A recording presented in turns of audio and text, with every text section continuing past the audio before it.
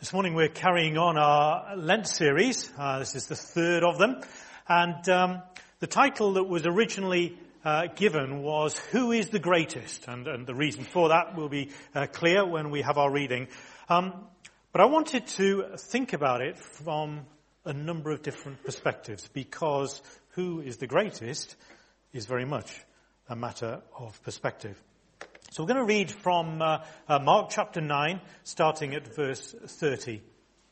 Not sure what page number it's in the Pew Bible. Anybody got it? 957. Thank you, Jonathan.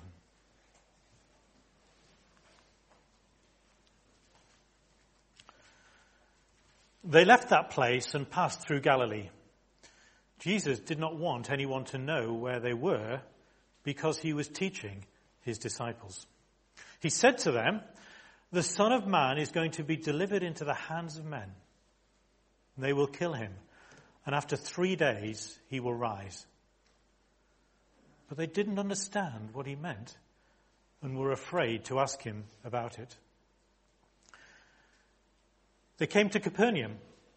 When he was in the house, he asked them, "What were you arguing about on the road?" But they kept quiet, because on the way they'd argued about who was the greatest. Sitting down, Jesus called the 12 and said, "Anyone who wants to be the first must be the very last and the servant of all."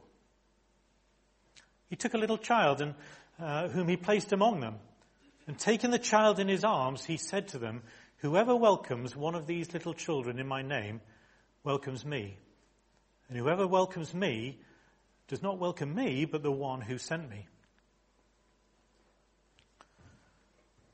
Actually, I'm going to read a little bit more, sorry, that I didn't put on there. Beg your pardon.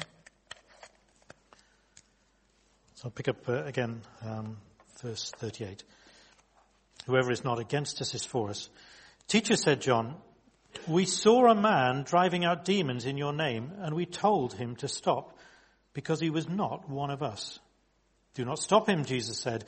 "No one who does a miracle in my name can the next moment say anything bad about me.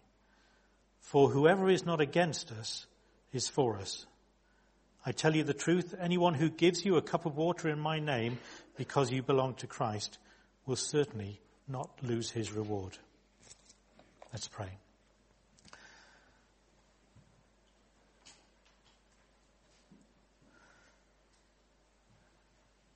Lord Jesus, we come before you this morning, and before everything else, we acknowledge that you are the greatest.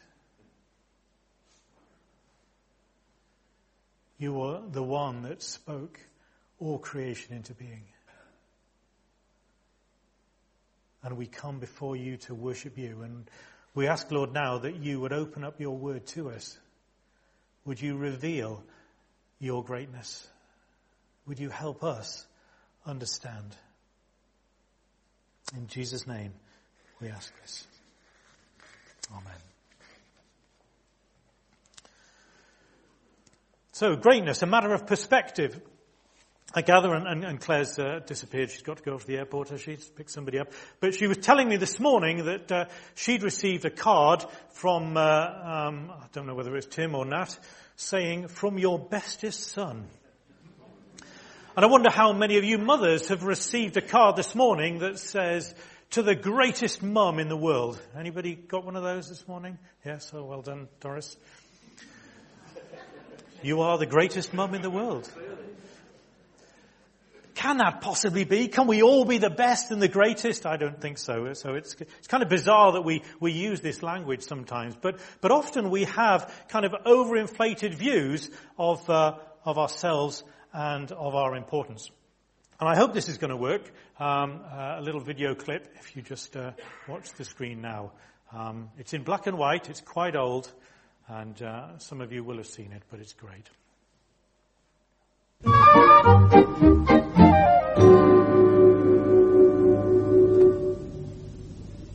I look down on him because I am upper class. I look up to him because he is upper class. But I look down on him because he is lower class. I am middle class. I know my place. I look up to them both. But I don't look up to him as much as I look up to him. Because he has got innate breeding. I have got innate breeding, but I have not got any money. So sometimes I look up to him. I still look up to him. Because although I have money, I am vulgar. But I'm not as vulgar as him. So I still look down on him. I know my place.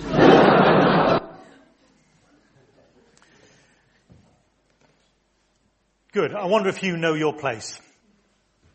You see, a lot of this stuff about greatness is a matter of perspective, and I'd like to take 3 perspectives this morning. First of all, what do you think of yourself? How do you look at yourself? What do you think of others? And then lastly, what does Jesus think about us? Those 3 very different perspectives that I'd like to draw out from this passage that we've been looking at. Now, if you've been here over the last couple of weeks, you'll know that we started with Chris asking us the question, who do you say I am? Jesus asked, who do people say I am? And then he turned it back on the disciples. Who do you say I am? And the response the disciples gave, some say you're John the Baptist, some say you're Elijah, some say that you're one of the prophets.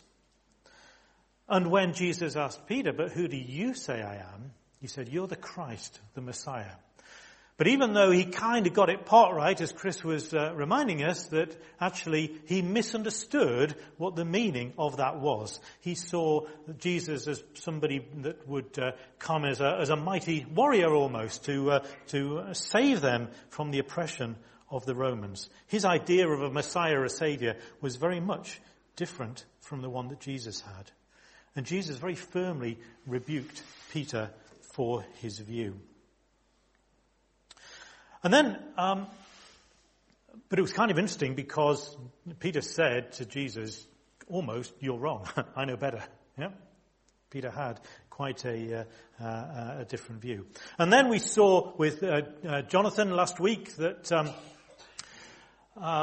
3 of the disciples, Peter, James, and John, had the privilege of going with Jesus and witnessing this wonderful event, the Transfiguration. And it's kind of interesting, isn't it, that Peter, James, and John recognized the 2 people that appeared with Jesus as Moses and Elijah. 2 of the very people that people were saying Jesus was. So it was almost as if Jesus was saying, hey, I'm not Moses or Elijah because here they are with me. I'm something very different from this. You need to understand really who I am. And then afterwards, whilst we haven't read it this morning, if you read on through Mark between the Transfiguration and the story that we've got today, you'll see a situation where Jesus heals a young boy who is afflicted with an evil spirit. And the disciples have tried to deal with this evil spirit, but they tried to do it in their own strength. And when they said to Jesus, well, why can't we deal with this situation? Jesus dealt with it, but then said, only by prayer can this kind of situation be dealt with. See, the disciples had tried to do things in their own strength and had failed. And so now we come to our passage today. And again, we see that his disciples are getting special attention from Jesus. Jesus is going on the way, and he's saying, I want to go somewhere where people aren't hassling me. Don't tell anybody where I'm going. And he wanted to do this because he was wanting to teach them. He wanted to be away from the crowds. He didn't want anybody to know where they were. And Jesus again shares his mission. Verse 31. The Son of Man is going to be betrayed into the hands of men. They will kill him, and after 3 days he will rise. It couldn't have been clearer, could it? And yet still, they didn't understand. It says they didn't. Now, Jesus spoke many times about his mission, and sometimes he spoke in very cryptic language. On one occasion he said, destroy this temple and I'll raise it again in 3 days. He wasn't talking about the physical temple, he was talking about his body. And you could understand that there would be confusion over what he meant. When he was asked for a sign, he said, an adulterous generation will ask for a sign, but no other sign will be given for them except for Jonah. For as Jonah was 3 days and 3 nights in the belly of a huge fish, so the Son of Man will be 3 days and 3 nights in the heart of the earth. You could understand that they wouldn't get what he was on about there, but Jesus was saying, I'm going to die, I'm going to be buried on the third day, I'm going to rise again. But this time, it's very clear. And we have the benefit of hindsight, don't we? In understanding the significance of what Jesus said. But the disciples didn't. And they were often blind to the truth. And Jesus knew this, right? He knew that they were going to be confused about this. On the occasion, I don't know if you recall, when Jesus washed the disciples' feet in John 13, Jesus said this, you do not realize now what I'm doing, but later you will understand. I'm telling you now before it happens, so that when it does happen, you will believe that I am who I am. Interesting words, yeah? Sound familiar? I am who I am. Exactly the same words that God spoke to Moses back in Exodus in the burning bush. And, the disciples did come to realize, because if we read John 2, after he was raised from the dead, his disciples recalled what he'd said. Then they believed the scripture and the words that Jesus had spoken. All right, put those two up there. So you see, it was hard for the disciples to understand what was going on. So we shouldn't mock them when it says, they didn't understand what he was saying. It was tough for them to really appreciate, even though throughout Scripture God had laid out very clearly his plan for humanity.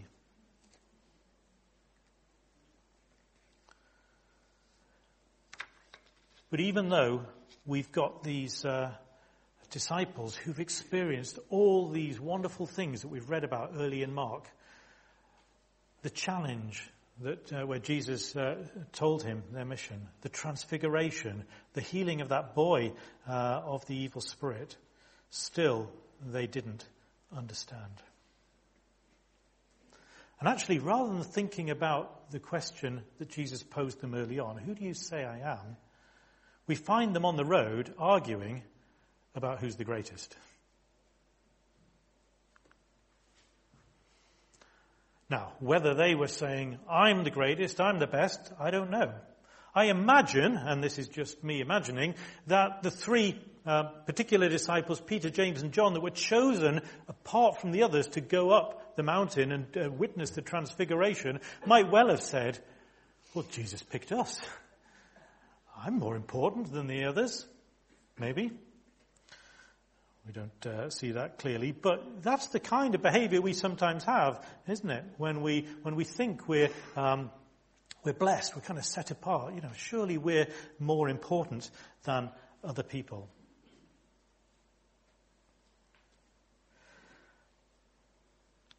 Now, I don't know about you, what your view in kind of acting in humility and so on is. But I look at particularly the world around us in politics at the moment, and I don't see a lot of humility in this land. We've got people who are saying, just get out the way, I know how to fix all this problem. Yeah? Almost like, I'm the greatest, I know what to do. But you know what? We are so weak, and we really don't know what to do we? Are we really the greatest? I don't think so. what do we think about, and what's our attitude to God's plan in our lives? Do you humbly submit to what God has in store for you? Or do you say, do you know what, actually I know better. I'm going to go off and do the things that I think are right for me. It's sometimes hard in hindsight again, isn't it, to understand, well, what is God actually saying to us?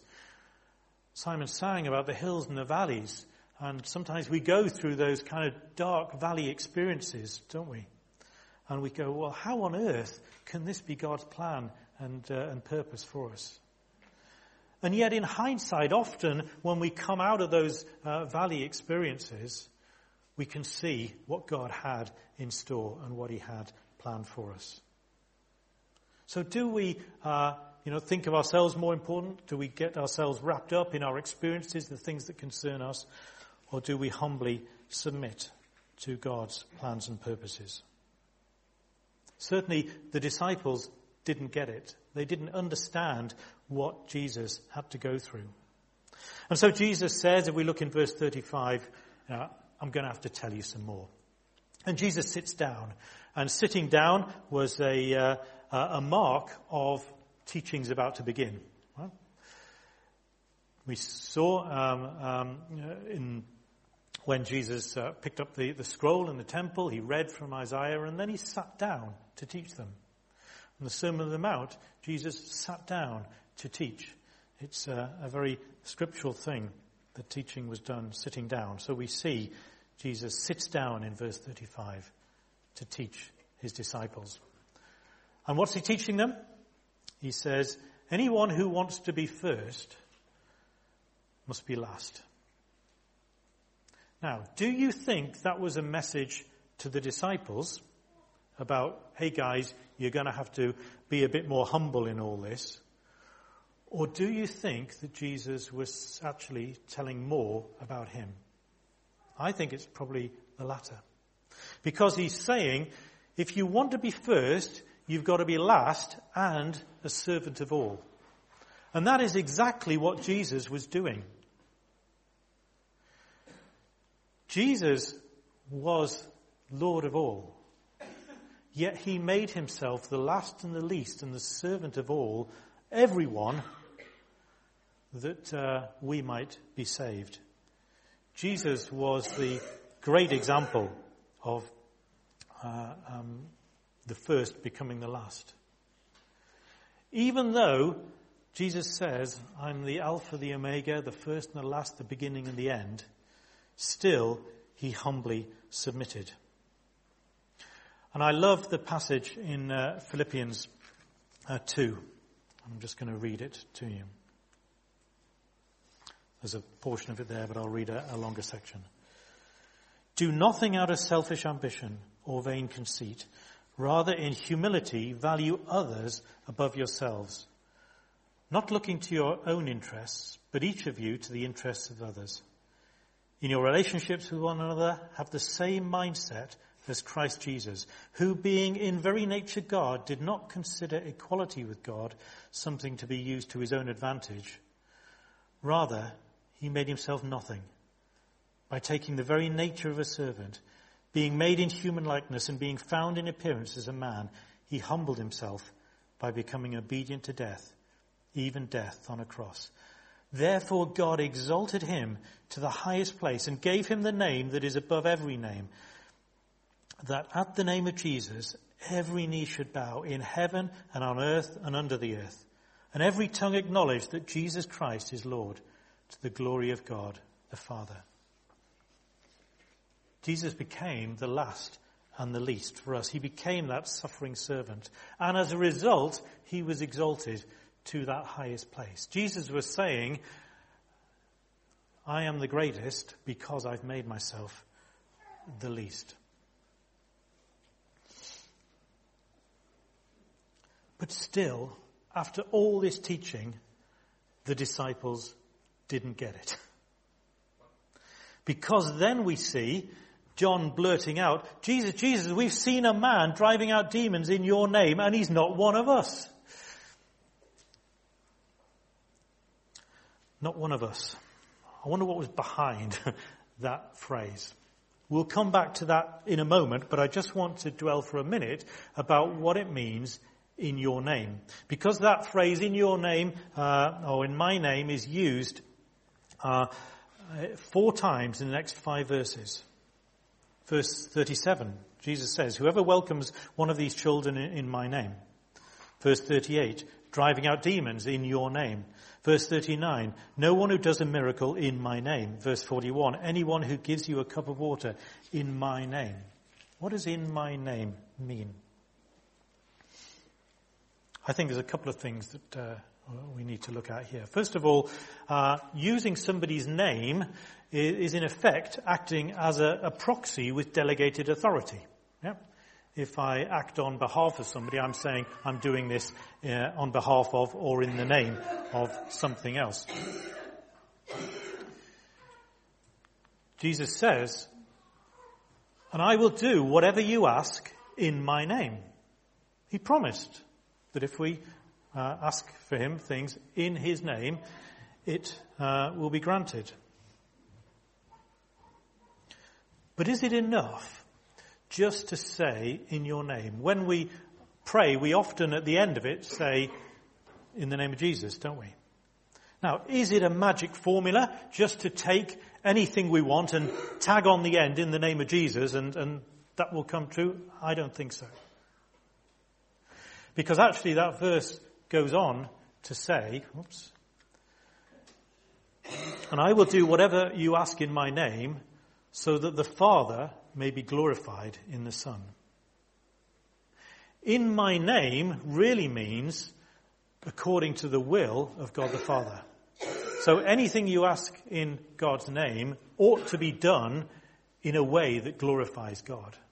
And instead of finishing our prayers in the name of Jesus, amen, perhaps we ought to finish them, we pray this that you might be glorified.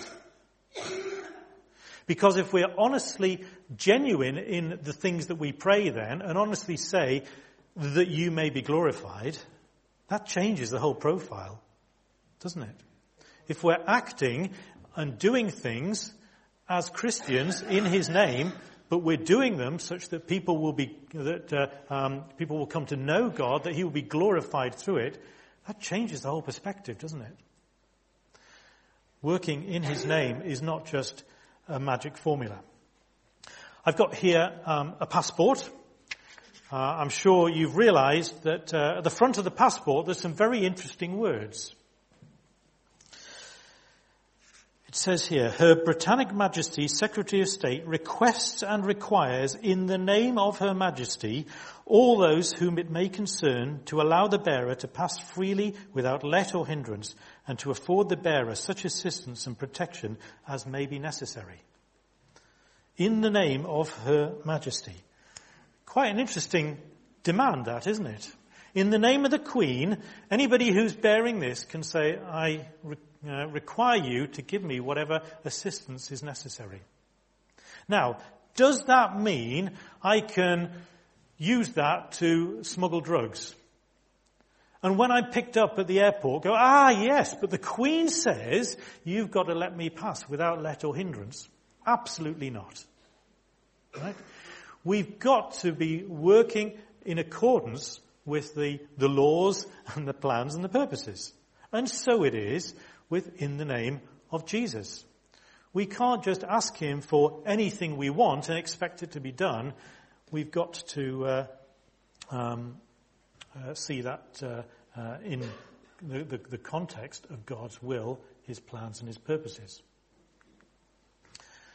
And in Matthew 28, Jesus says, all authority, the authority of his name, all authority in heaven and on earth has been given to me. Therefore you go. It's an instruction for us to go with his authority. So now, what I want to think about, what do you think of others? I want to come back to that statement. He's not one of us. What does that mean? I think often we have very strong opinions about others. Maybe, in the context of the church, we might say, yeah, but they're not Baptists. They don't believe the same doctrines as us. Maybe they don't even sing the same songs as us. They're not one of us. What right do we have to believe that we are the greatest, that we are right, that we have only a monopoly on the truth? And the thing for me that draws a distinction between, are we one of them? Are we, a Christian? Are we following God's ways? It's all about the outcome. Yeah? Because if we're doing something in God's name and it doesn't yield results, we have to question whether or not we're working in God's will. Because Jesus promised, anything you ask in my name, in accordance with the glory of God, will be done. And if we look at, contrast that with what happened in Acts, with the 7 sons of Sceva. They were trying to cast out a demon, and the demon speaks to them. Says, the 7 sons said, in the name of Jesus, whom Paul preaches, I command you to come out. And the evil spirit said, Jesus I know and Paul I know about, but who are you? Yeah. They weren't acting in the name and under the authority of Jesus, even though they said, in the name of Jesus. So just using that as a kind of magic formula doesn't work.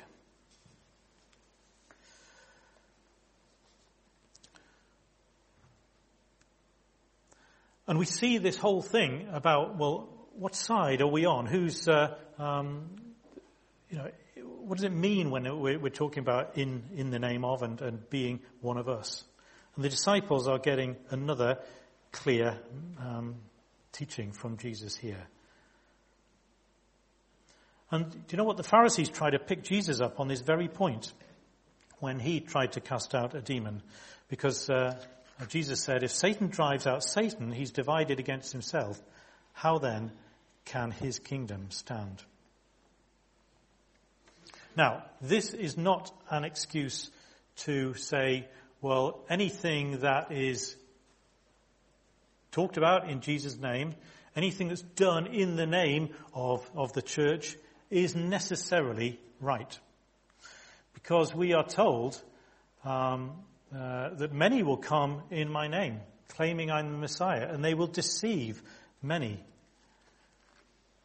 We're told out to watch for false prophets. They will come in as wolves in sheep's clothing, but inwardly they are ferocious wolves. But it goes on to say, by their fruit you will recognize them. By their fruit you will know them. So when we see things being done in Jesus' name, the question is, what's the result of that? Is God's will, God's plans and purposes being worked out? Because Jesus said, remain in me as I remain in you.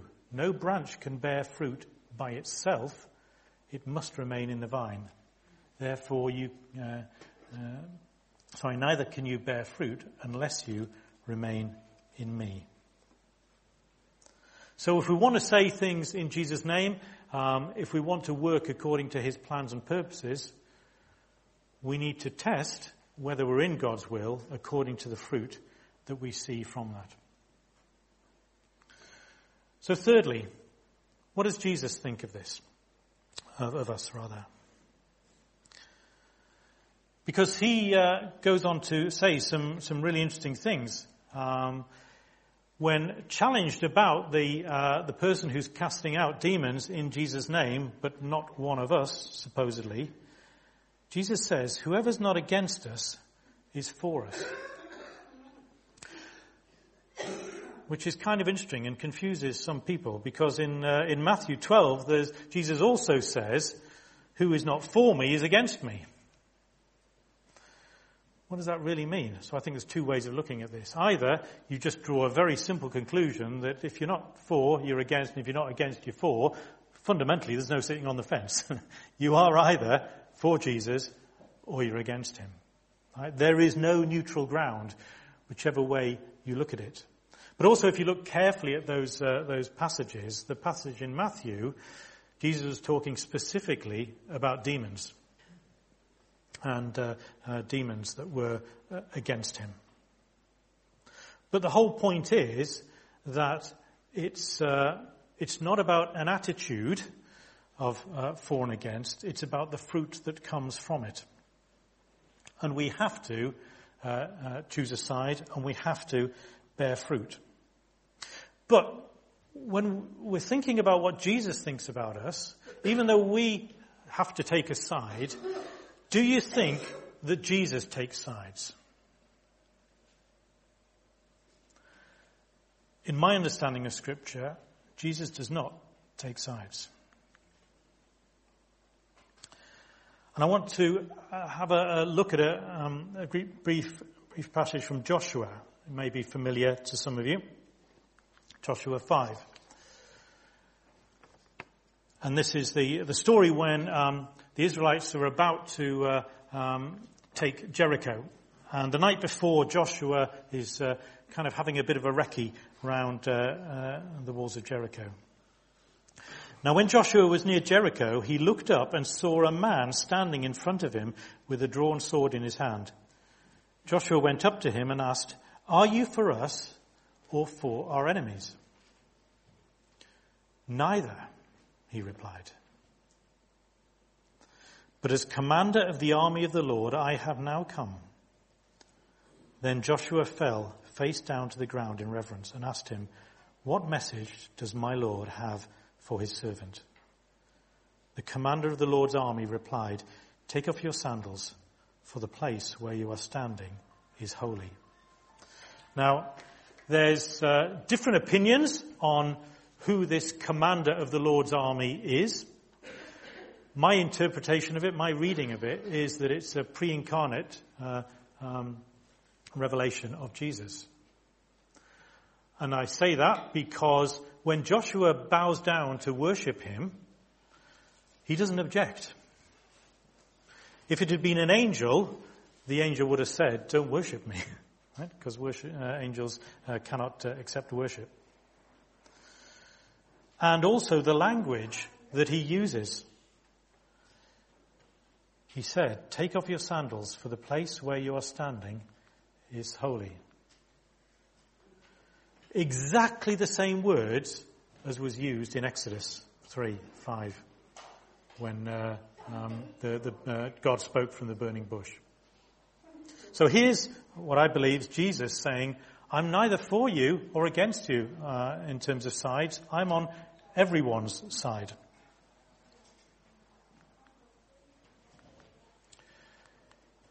You see, God is very patient with us. He doesn't look upon us as, you're for me or you're against me. He died for everyone. He didn't die just for those that follow him. The Lord is not slow in keeping his promise. He's patient with you, not wanting anyone to perish, but everyone to come to repentance. Fantastic words. See, that's why Jesus made himself the last and the least. He became a servant to all, that he might be exalted. You see, when it comes to us, it's not about who's the greatest, who's the most important, who's received the most blessings. We don't follow God for what we can get from him. We follow God for what he can do through us. It's not a question of us being the greatest, but acknowledging that he is the greatest. And in closing, I just want us to review and go back to what Chris said about who do people say I am? And who does Jesus say he is? Jesus says, "I am the light of the world. He's the one that put the whole world into being. Jesus says, I am the bread of life, the one that gives you everything you need for sustenance. He says, I am the good shepherd, the one that teaches you, that leads you into places of safety. I am the sheep gate. I am that door to go through into eternal life. Jesus says, I am the way, the truth, and the life. You can absolutely depend on me. If you follow my way, then you will get life. Jesus says, I am the resurrection and the life. Jesus was killed, he was buried, and he rose again that we might have eternal life. Jesus says, I am the true vine. He's the one through whom we can bear fruit if we submit humbly to him. Jesus says, I am the Alpha and the Omega, the beginning and the end. The one that frames the whole of eternity. Jesus says, I am who I am.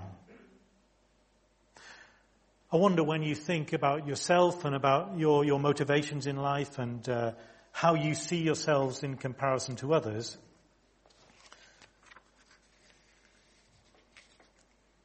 I wonder what you make of all that. Do we humbly submit to God's greatness? Or do we think, actually, no, I think I know better, I'm going to do my own things? Because there is only one way that we can genuinely bear fruit in this life. And that is to acknowledge that all things come from God. He is the provider of everything. We have everything that we need in him. He says that in my name you can ask for anything. And by the way, just one little thing on in my name. Do you remember what the third commandment is? Don't take my name in vain. Don't misuse my name. And, that might be that people think of that as don't swear, don't profane the name of God. I'm sure it is. But also, I believe that it means don't misuse it when you say in my name. Don't ask for things that are not in his name, because that's using it in vain. Nothing will come of it if we're not following things according to his plans and his purposes. So who is the greatest? Jesus. No doubt about it. How do we live and work according to his plans and purposes?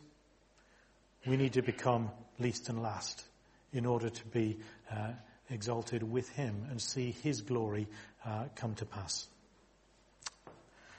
Amen.